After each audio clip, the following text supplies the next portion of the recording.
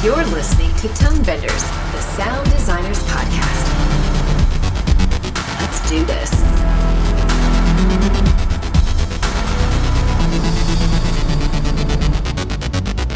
Welcome to Tone Benders. My name is Rene Coronado, and with me today, as always, it's Tim Muirhead, and we have with us a special guest. It's Javier Quesada, sound editor for the amazing film Roma. Hi, Javier. How are you doing, man? Great. Thanks. So tell us about how you got started with Roma. Like, when was the first time you were approached with the project? Well, I've been working freelance, but together with supervising sound editor Sergio Diaz since like 2012. And we actually did Desierto for Jonás Cuarón a couple of years before Roma. I remember us talking about, it was only a small team of Sergio, me, and we had to pick up another editor for like ambiences halfway there. And we were always talking about we had to do a great job because probably Alfonso would watching the process because he was involved not only in production, but he was Jonás' father. So we always thought, let's keep this 150%. And hopefully he'll like our work and maybe someday he'll invite us. And so like 2.5 years later, when Sergio told me that we were doing Alfonso's movie, I was like, wow, it really paid off. Right, and this is after Gravity, which was just this massive sonic achievement. Yeah, the stakes were really high. No pressure. Yeah, I know. Gravity was an interesting movie because my personal connection to Gravity is when that film came out, we went and saw it in the theater, and my wife was 9 months pregnant, and it stressed her out so much she came home and we had the baby that night. Wow. Like, she straight up went into labor right after we watched Gravity, like that night. And Roma was, I don't think it was equally as stressful. It was far more stressful of a film than I thought it was going to be. Anytime there's a film that's coming out that I care about, that I really want to see, I do the best that I can to just go into it completely blind. I don't watch trailers. I don't read anything about any films that I care about. I just want to experience it in the way that it needs to be experienced, right? Totally blind.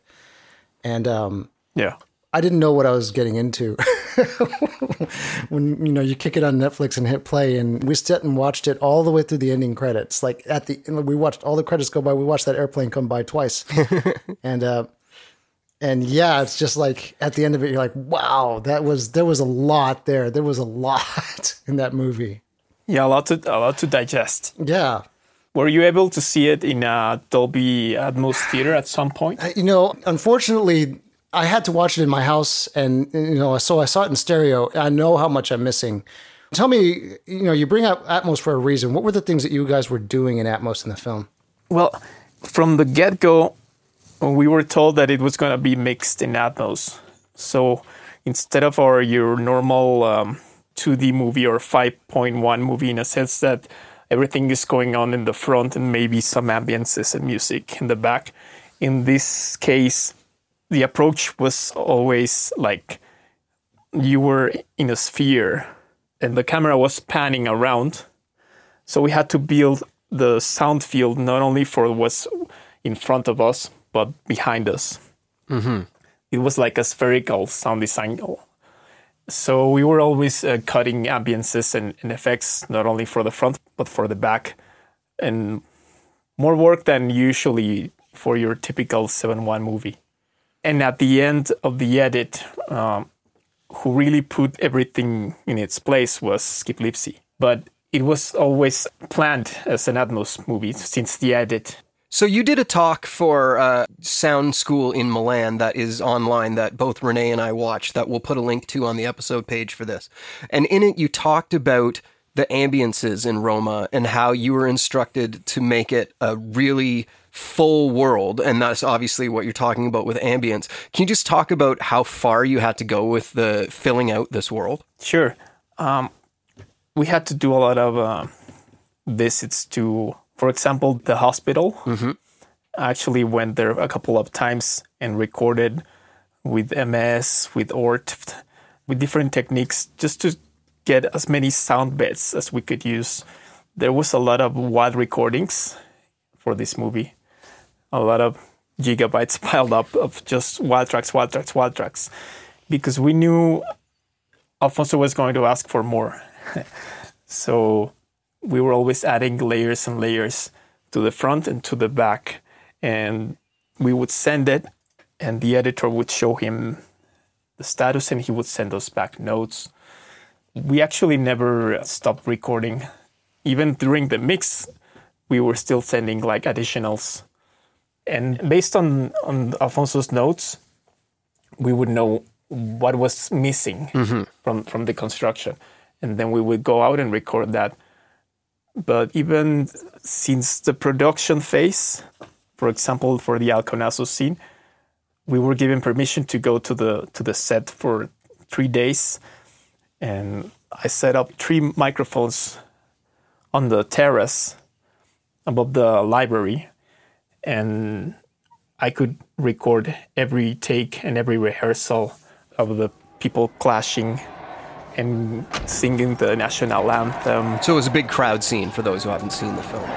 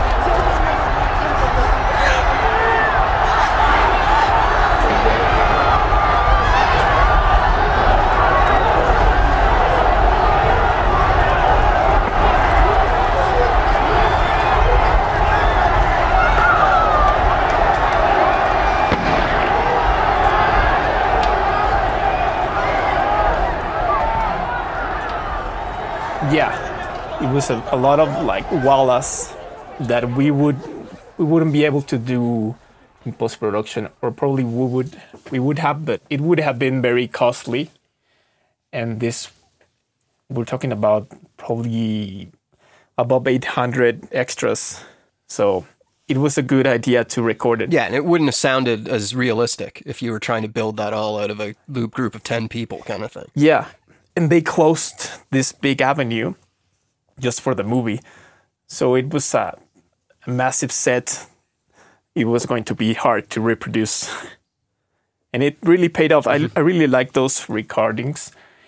And so you say you were recording with 3 mics on the balcony kind of on top of the building up there. What mics were you using and what setup were you using? I was using 3 NTG3 shotguns. Mm-hmm. And in addition, the XY capsule from the Zoom recorder. Mm-hmm. Yeah, that was pretty much it. It was 3 mics plus the XY in a lot of passes, a lot of takes. Did you have to deal with a lot of the rest of the sound of the production, right? Because I know a lot of the reason that's a little atypical of a workflow is because you have, people on set barking orders and this and that and a bunch of other stuff that's extraneous to what the actual sound is that you're trying to capture. How did you deal with that? Yeah, actually, like Sergio was down there at the field level with another recorder. This is Sergio Diaz, who was the supervising sound editor on it. Right. He was on the set too. And there was another assistant working with us. And the first day I offered to take all the material and qualify it and review it. And it was like 76 tracks. And the next day, Sergio said, "You did a great job. Maybe you should do it today also. So you were recording all day and then doing quality control and metadata on the tracks all At night. Yeah. Yeah, sleeping's overrated, eh? Yeah. And then we had to be at 5 a.m. on the set Oh, the next day. Wow. But it was fun. but it must have been a lifesaver when you got into post. Oh, yeah. And as you said, there was a lot of people on the Megabox calling instructions that we couldn't use in the movie. So we had to cut a lot of those sections. But in the end, it really paid off because we had a lot of material that was real, that really belonged to the scene. Mm-hmm. Yeah, and that's true of the vehicles as well. You know, any period piece has period vehicles. How did you approach that? Well, first, I had the drivers, the production drivers, for a couple of days. And when they went to record some scenes to the beach, they left the production house where the movie takes place.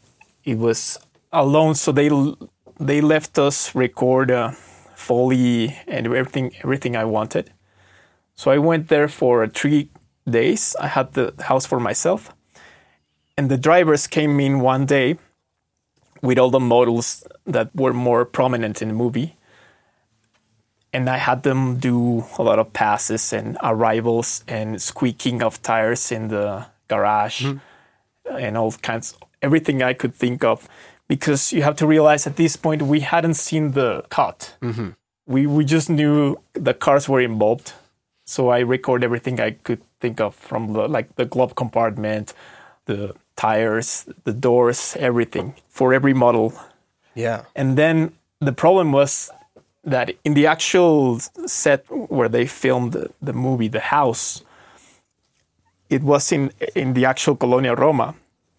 So planes fly overhead all the time, like I'm not exaggerating, like every 2 minutes, there's an overhead plane. So I had to cut and start again. So most of that material ended up not working as much as we wanted.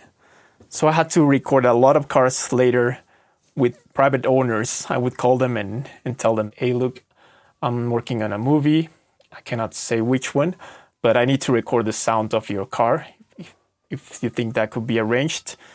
And it was hard to explain that I wanted to record the sound and not the actual car, the image of the car. Mm-hmm.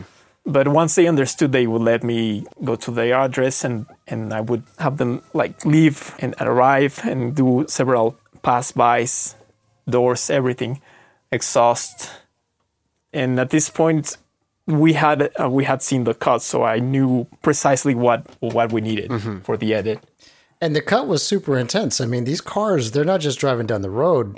Just the parking in the garage sequences, I mean, they're long, intricate cuts from perspective to perspective to perspective sequences. Because, that garage is insane.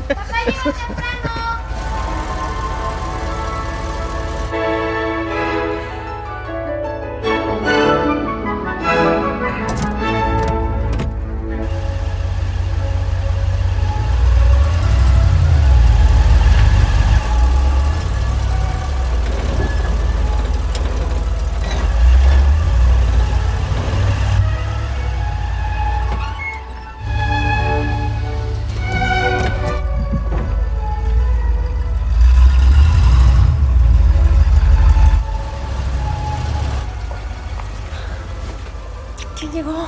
Papá llegó.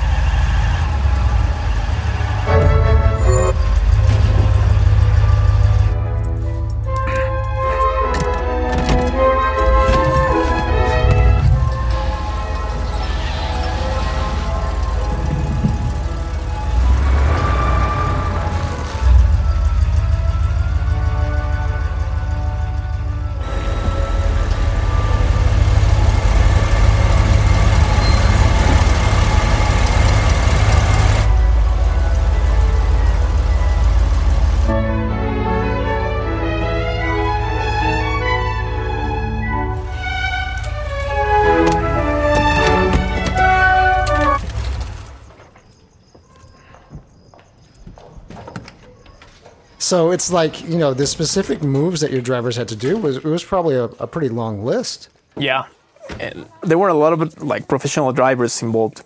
So when I had to reproduce the sound, it was not as easy because there were not stunt drivers; they were normal drivers. Yeah, and I was trying to record as much as I could without endangering their cars and them. No.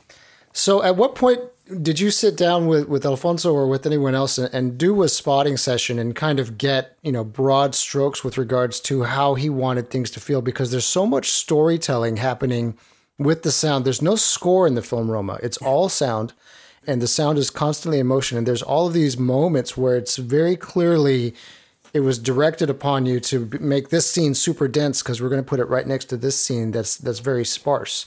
How did the process of mapping all that out go? How did that come about? It actually was a process of collecting as many ingredients as we could for the mix, building a large session that would encompass all the ingredients that we needed. And Sergio was in close communication with Alfonso. Although he didn't actually came and do a spot session with us, it was always through email or through, voice calls. And then Sergio would relay those notes to the rest of the team, including me. And he would say, look, guys, he really loved this. He didn't like this dog. We need to give him 7 different options of the dog.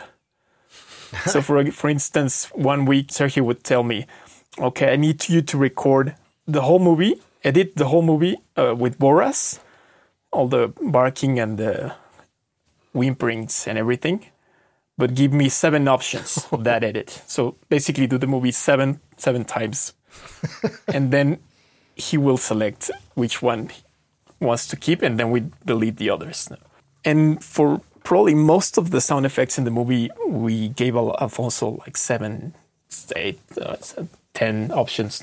Until he was happy with one. It was like, give 200% and then let him decide. Wow. I don't know if that answers your question. It does. And, the other thing I'm curious about is like, so as you're working with Skip Leafsay and he's doing the re-recording mixing, I'm assuming that process continues. And so how was the interaction between him and the rest of your team and Alfonso happening in the midst of all that iteration? Oh, I wish I knew that part. Actually, I had to stay here in Mexico City to continue sending the additionals. Oh, wow. As well as there were a lot of editors involved. And we were actually feeding them audios and Pro Tools sessions on a daily basis. We weren't able to all go to the mix stage. Which would have been in New York City, correct? Yeah, I think it was in London, actually. London, okay. Yeah, it was a whole 2 months continuous. Sergio told me it was like 70 days straight. And I think there's interviews with Skip also that he says it was 70 days straight without weekends. Wow. Yeah, and we were like checking email daily and sending them everything that was missing. Well, you only gave them 8 versions of everything, so... And then I went and watched it in stereo.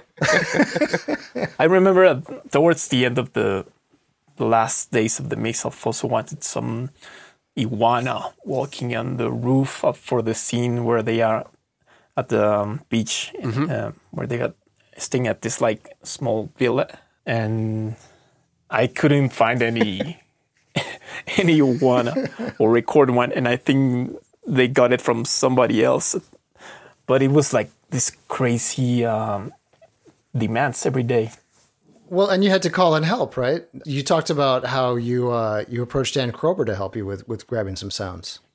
Yeah, at the beginning, we were building the bed for the Mexico City in the 70s. So we needed like almost like room tones, but like ambiances from the city without any modern engines or horns. And Dan Krober actually had some recordings with those characteristics from New York City. And some of those worked, but at the end we had to use some recordings that Sergio Diaz did in Mexico City in 25th of December. Christmas Eve, there was nobody in the street, so he recorded a lot of ambiances. And then we had to mix those with some other elements to make it work. But yeah, Dan Krober actually helped. And there were a lot of like sound recordists that I had to contact at one point, to get more elements. How did you go about finding people for that? Well, there's a good thing that now with Facebook and Twitter, I have a lot of sound recordists added to my friends list, and some of them I have collaborated with in the past.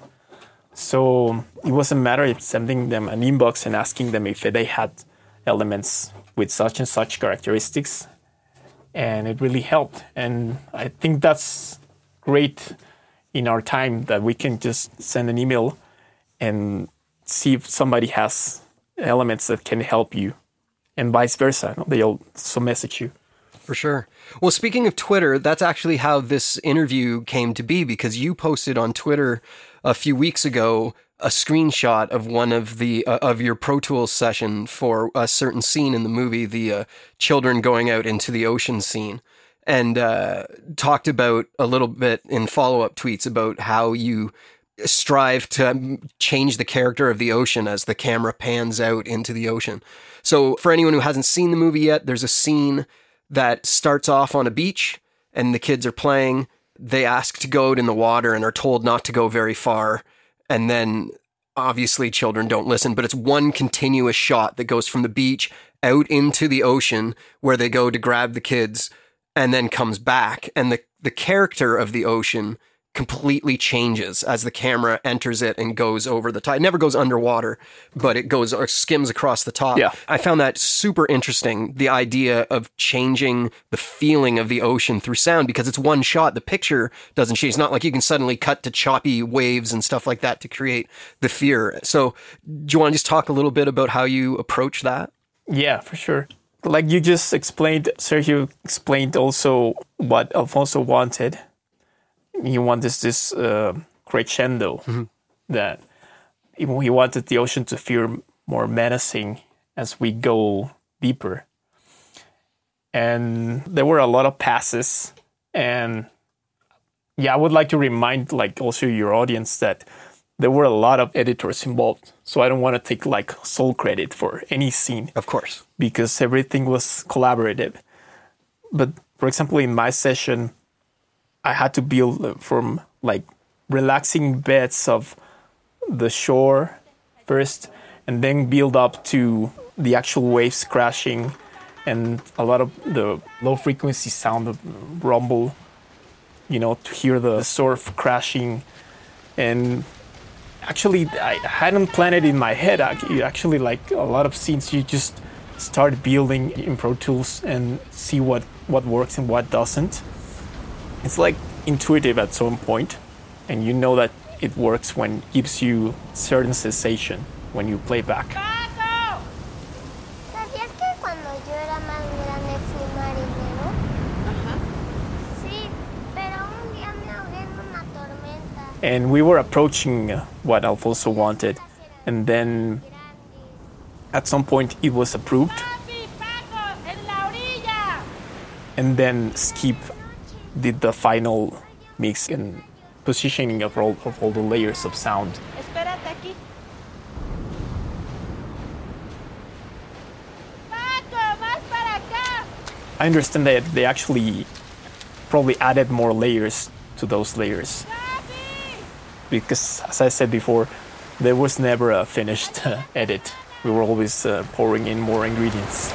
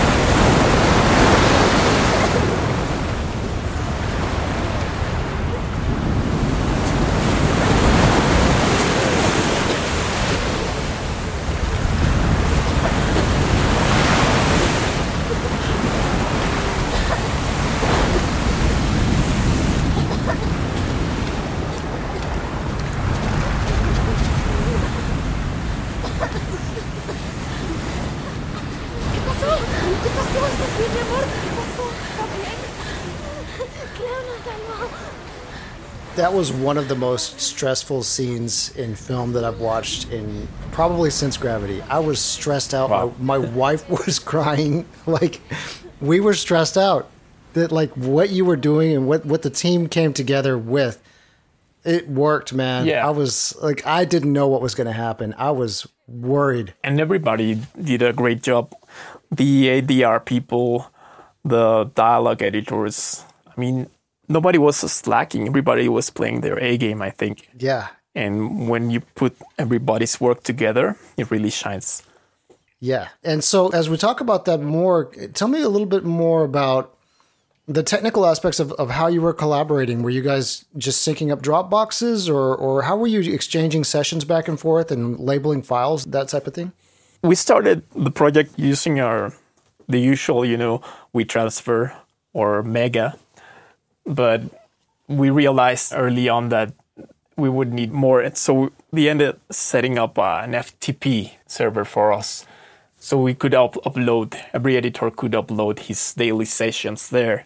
And Sergio would have access to everything. So instead of like emailing Sergio, hey, I sent you this, we would just send him like a WhatsApp message or an email and telling, oh, I uploaded this and here's the link. And the notes you sent me yesterday, here they are. And everything was through FTP with dates. So it was easy to spot everything. And were you pulling back down submixes for context, or like how did you know what else everyone else was doing? I had access to the Foley team was doing. I did some of the Foley myself, but then we ended needing a full 2-people team just for the Foley recording and acting and editing. But I have some access, not access to what everybody was doing, because I guess there were concerns about like material leaking out. Mm-hmm. So it was very tight. So when Sergio is coming to you every day for 70 days on the mix, asking for changes and notes, obviously everyone is pulling to make the best movie possible. But when there's that many changes, it can start to become difficult to keep a positive team and have everybody be upbeat about it when just every day you're getting new demands for changes. How did he go about keeping that positive and keeping everybody on track? Well, yeah, I think that was one of his biggest successes, to keeping the team together and the spirits high. Certainly not easy. And sometimes, payments sometimes get delayed, like in every project. People have like health issues or personal issues. But I guess in the end, everybody was really rooting for Alfonso. And we all wanted a movie made in Mexico by a Mexican crew to really do well, and people turn to Mexico and say, wow, these guys really know how to do movies. They just don't have maybe the resources that other countries have. But I think that was part of what kept us like pulling through. And in my case, I really loved the movie from the first time I saw the first cuts. So I couldn't turn back. And then you're at a point where you've already invested 2 years of your life into a project, and it would be silly and foolish to quit at that point and get off the ship, because the ship is probably going to a great shore soon. So might as well stick around. Yeah, you're also sitting and watching all the amazing performances on the screen. I mean, what the actors were able to do was just spectacular from top to bottom. Oh, yeah.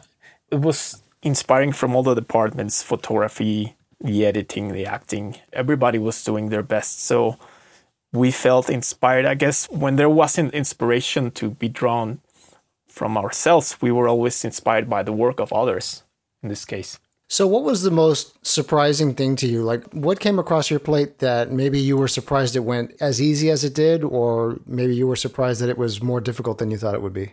The car scenes were very difficult because getting the actual models was hard. Also the airplanes, because Alfonso was very specific about what kind of engine he wanted in the mix. So I had to track down those specific engines and give him also options. So I need the DC-8 or such specific model, and he wants 6 or 7 options.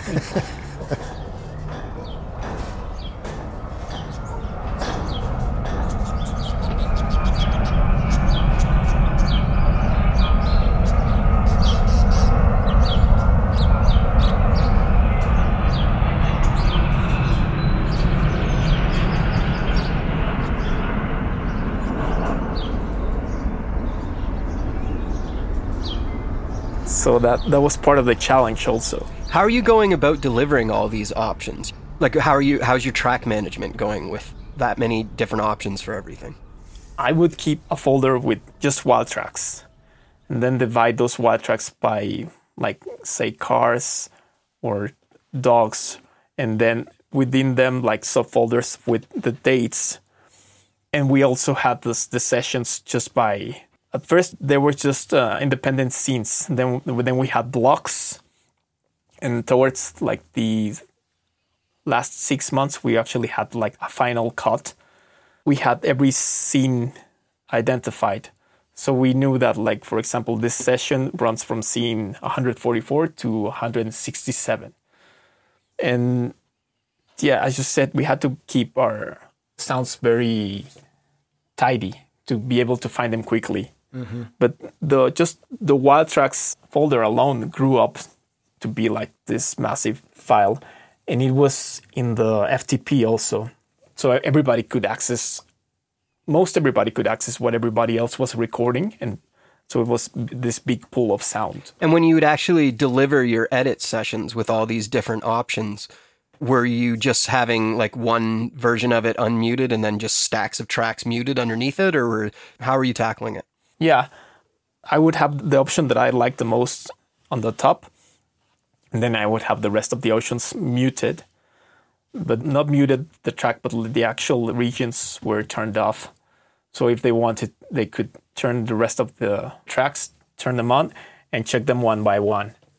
And all these sessions had to have like this very specific nomenclature to indicate for what scene it was, what elements, like say Boras, the dog, or the airplane, or the people selling trinkets in the streets, or the earthquake special effects. We would put in the actual session the name of the elements we were working on that session alone. Yeah, because eventually Skip's got to be able to unwrangle all of that and put them into Atmos elements and move them around the screen. So you got to know what the heck you're doing. And I guess Sergio at this point has had this mega session of most all the movie, because they actually had to divide it between like one session just for ambiences and special effects and Foley, and another session for dialogues, and another session for music. So they were running on 3 sessions, I understand, in the mixing stage. Wow. And then you come out of it with a giant library of custom recordings for the film, which is also amazing. Yeah, I now have this library called Roma Library, which is a lot of period stuff. And sometimes not even period stuff, like, for example, the scene in the hospital, in the earthquake. A lot of rumbling and the lamps hitting the roof, or the actual the nurses passing by with stretchers. A lot of sounds that could still exist, but also existed in that period. So you had asked Rene earlier if he saw it in Atmos. When it premiered, did you get to go to a premiere to see it in Atmos, or how did you first see the final version of it? I first saw the movie in a limited run in Cinema Tonala here in Mexico City that was actually outfitted with Atmos by Alfonso and his team. Wow. That theater didn't have Atmos before, and they outfitted it for Roma, and now it has Atmos. And it sounded great. I had to buy my own tickets for that because it was like a month before the premiere. The actual premiere, we were invited by Netflix to Cineteca Nacional, and that wasn't an Atmos mix because that theater is 7-1, I believe. So the only time I saw it in Atmos was in Cinema Tonala, and I actually went like 3 times. The first just with my girlfriend, then I took my family, and then a third one with my friends. I wanted everybody to see it. Of course you did. As best as they could. The first time you saw it, was there anything that surprised you as you're watching the film down? Did anything jump out that you didn't expect? Nothing unexpected, but I was just in awe of the job they did with the mix, because I had never seen a single scene mixed. So when I saw what Skip and Sergio did in the mix, I was like, wow. Yeah, there's so much intent. They do such a masterful job of building density and then dropping it off. The density of what's going on is It's very clearly story driven, and it's such a perfect job of driving your emotions. The stillborn baby scene was just a masterclass in how to do that, how to ramp it up and then dump it back down and give you all of that space to fill with your own tension and your own anxiety as all that's happening. It was really impressive to watch. Yeah, now that you mentioned that scene with the newborn, Sergio told me that he wanted the room to sound very busy with the nurses and doctors like looking for tools and opening drawers and closing drawers like in an emergency state. So I built all the Foley of that scene to make it sound like very busy. Patients screaming and crying off screen, or other mothers in labor. I actually recorded my girlfriend like pretending she was having labor. And it was just a massive but really fun scene. But what I was really surprised when I saw the final mix is I knew all the elements that the scenes had, and they were very heavy with elements. And somehow Skip and Sergio managed to make it sound very articulate, very dynamic, and you never feel like overwhelmed with sound. They actually layered so that you feel different layers of sound that feel very subtle, some of them, and some more in the foreground. And they managed that interplay very well. Yeah, in the closing moments of that, there's two separate conversations that are happening simultaneously. And, what they did was they really cleared out a lot of space for those things to go on. And by doing that, when they took her into the back room, into the surgery room, it's just such a different feel. And at first it felt kind of manic and crazy when they're out in the front. And then you take it back there and it goes from manic to serious just by losing all of the rest of the craziness of all the crazy activity. And it was just super, super effective to draw those two emotions so clearly. Déjame escuchar a tu bebé. ¿Una camilla? Tranquila, déjame escuchar a tu bebé. ¿Vamos a escucharle? No escucho nada, doctor. Ok, no, vamos. ¿Quita la camilla? Luego respira profundo, te vamos a pasar a la sala de expulsión. A ver, una, dos, tres. Vamos. Tranquila. Te vamos a tapar. Va a pasar paciente, por favor.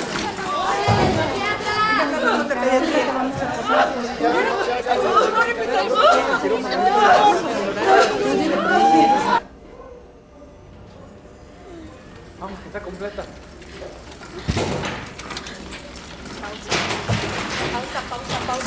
Pausa.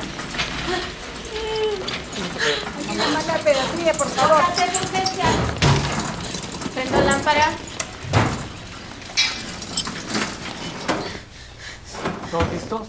Otra vez, por favor. Una, dos, tres. Llama a la pediatría, por favor. ¿Me ayudan con las piernas, por favor? Baja tu cadera, por favor. Doctora, está perineando, doctora. Ya no hay tiempo para la bata, doctora. Okay. Llame a la pediatra. Pediatra, por favor, a sala. Y ahí está la doctora. A ver, Doctora, sigue, respira está perineando, profundo. doctora. A ver, tranquila. Un segundo, te voy a destapar. Tranquila, ya está perineando. ¿Dónde está el pediatra? Aquí lo tenemos. Yeah, I guess they went like from the forest to the specific leaf. Yeah. Then they would zoom back out. And that was doing seamlessly and with very skilled hands. Yeah. Because there were a lot of elements to play with. So it was a big job mixing it. So you mentioned earlier in the interview about how you were actually on set for some of the scenes, recording sounds. So you were obviously involved early. Was it the plan from the very beginning to have no specific score? Or was that something that evolved as the sound built? I think it was the original plan, not having a score. Because I remember talking with Sergio early on, and he would tell me that there wasn't going to be a score. So, and that the responsibility of all the sound design was going to fall on our shoulders. So it was good to know early on what we were getting into. Yeah, that's a massive responsibility because it's not a short film. Yeah. Like that's a lot of stuff that was put on your plate and handled just expertly by the whole crew. An amazing job was done. Obviously, the mix, if they took 70 days, they used every minute because there's so much going on. And as Renee said, there's a clarity that is like, it was talked about amongst on Twitter and stuff like that. Like people were telling me, you got to go see this in Atmos because it's something special. People talked about it, how it was one of the first proper uses of Atmos that wasn't showy, if you will. Yep. Like it wasn't like, there's a plane going over my head. Now we're going to hear a giant plane going over my head. Nothing was like slapping you in the face, but it just so immersive. I think Alfonso's cinematography with regards to his whole concept really played into that as well, where he had a camera locked off in a static position and just rotating a full 360. He did that repeatedly in the film. And that really gave the sound field an opportunity to do the whole swirly thing that Atmos is so particularly good at. Yeah, I'm writing a little bit about that now in my master's, because it really was a great example of how to use the format, and not just in a gimmicky way and to make you feel like you're surrounded by sound, just per se. It was a really good use of a sound field to make you feel that you're in the point of audition of the camera and that everything that's sounding and going on around you makes actual sense with what you're seeing. So it was a real 3D construction in a sort of way. It's one of the few examples of cinematography done by someone that is consciously thinking about how this shot is going to sound. Yeah. And you can just tell. I think Alfonso is one of the few directors that really saw what Atmos could do early, and he dived right into it. And since Gravity, he's made really good uses of the format. And he's shown that it's not just for big action movies or sports movies, but you can make subtle dramas, very layered, very textured, very articulate with this format, because working with objects really helps you separation and clarity. And I think the future is very exciting as more and more directors start using the format. One of the other things that he would do, relatively frequently in the film, is he would place the camera in between two people having a conversation, staring at one person while the other person speaking is behind the camera. Yeah. And so you'd hear the second part of the conversation from behind you. I guess the first time I really saw that done was in District 9, which was a similar kind of situation where you had a documentary style camera shooting scenes and somebody behind the camera having a conversation with somebody in front of the camera. The distinction with Roma was that Alfonso would set that up and he would sit that for a minute for about 80% of the conversation. And then he would rotate the camera out to where you could see both people. And you would feel that pan happen too, where all of a sudden both voices were now in front of you. Yeah. It was a point of audition mix since he was thinking about the movie probably. It's unique in the first place to have the director be the DP. And on top of that, to have a director DP have that much of a head for how things are going to sound and set you up in such a way to where you have this palette and you have a clear vision of where it's all going to go. It's super, super cool. Yeah. And we knew that Alfonso was all about sound, and that was part of what kept us excited throughout, because we knew we were in good hands, as best as you could wish for in a collaborative job like this. So as you came out of the end of it, Javier, what kind of things did you learn? What are the big lessons that you took from doing the project? Actually, it's funny because obviously you learn a lot of technical traits, like how to be faster and how to be more effective, and how to keep your sessions more in order and everything.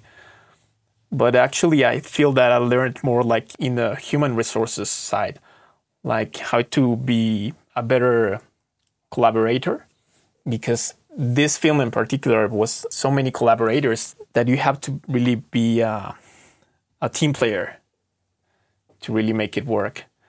And some other projects are smaller, and you can even be left on your own for a couple of months and work at your own pace. But this was a daily collaboration. And I think that was the muscle that I exercised the most in this project was the collaborative muscle. Yeah, that's way cool. Yeah, it was such a massive project. I feel like Sergio must have spent 90% of his time dealing with file transfers and such like that rather than doing actual sound design. Yeah. So that's why he leaned so heavily on all the sound editors, I bet. Yeah, and I think that's why he ultimately recruited like extra editors because we were like a small 3 or 4 people team at the beginning. And we ended up being like 20 or more even. But it's important, as you say, to keep your mind clear just for the sound design while others tackle like the more technical stuff. Mm-hmm. Totally agree, yeah. So have you been working with Sergio on anything else since this? Yeah, we'd worked on a couple of projects after that. And then I had to actually go 100% on my master's. So I'm making a pause, so to speak, right now from big projects because I know that if I don't finish it this summer as planned and I go into big projects again, it can be another 2 years. So might as well just take the time and one step at a time. Mm-hmm. That's probably healthy.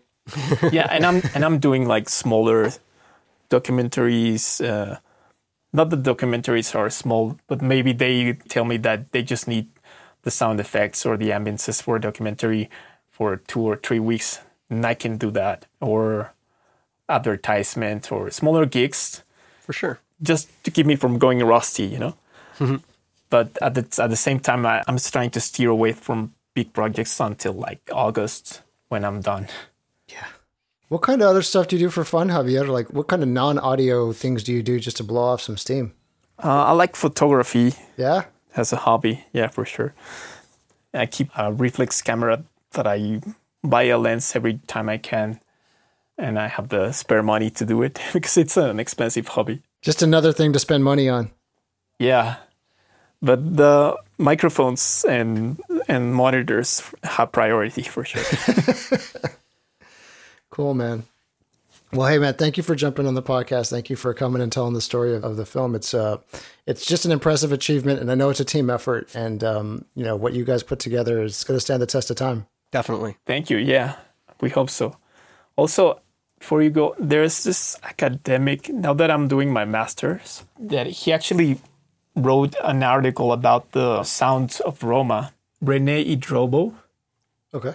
He actually dove and is working on his PhD. Cool. And he used Roma like a case study.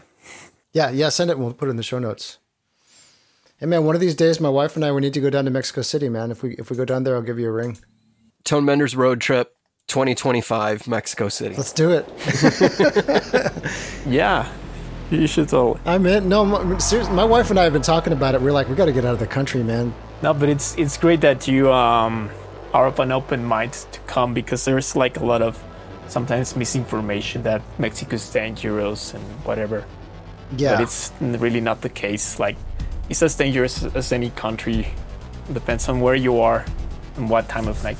Well, I mean, my family comes from Ciudad Juarez, so, My wife lived in Mexico City for like 4 months right after we met each other. We met each other, kind of fell in love, and she was like, okay, I'm leaving for 9 months.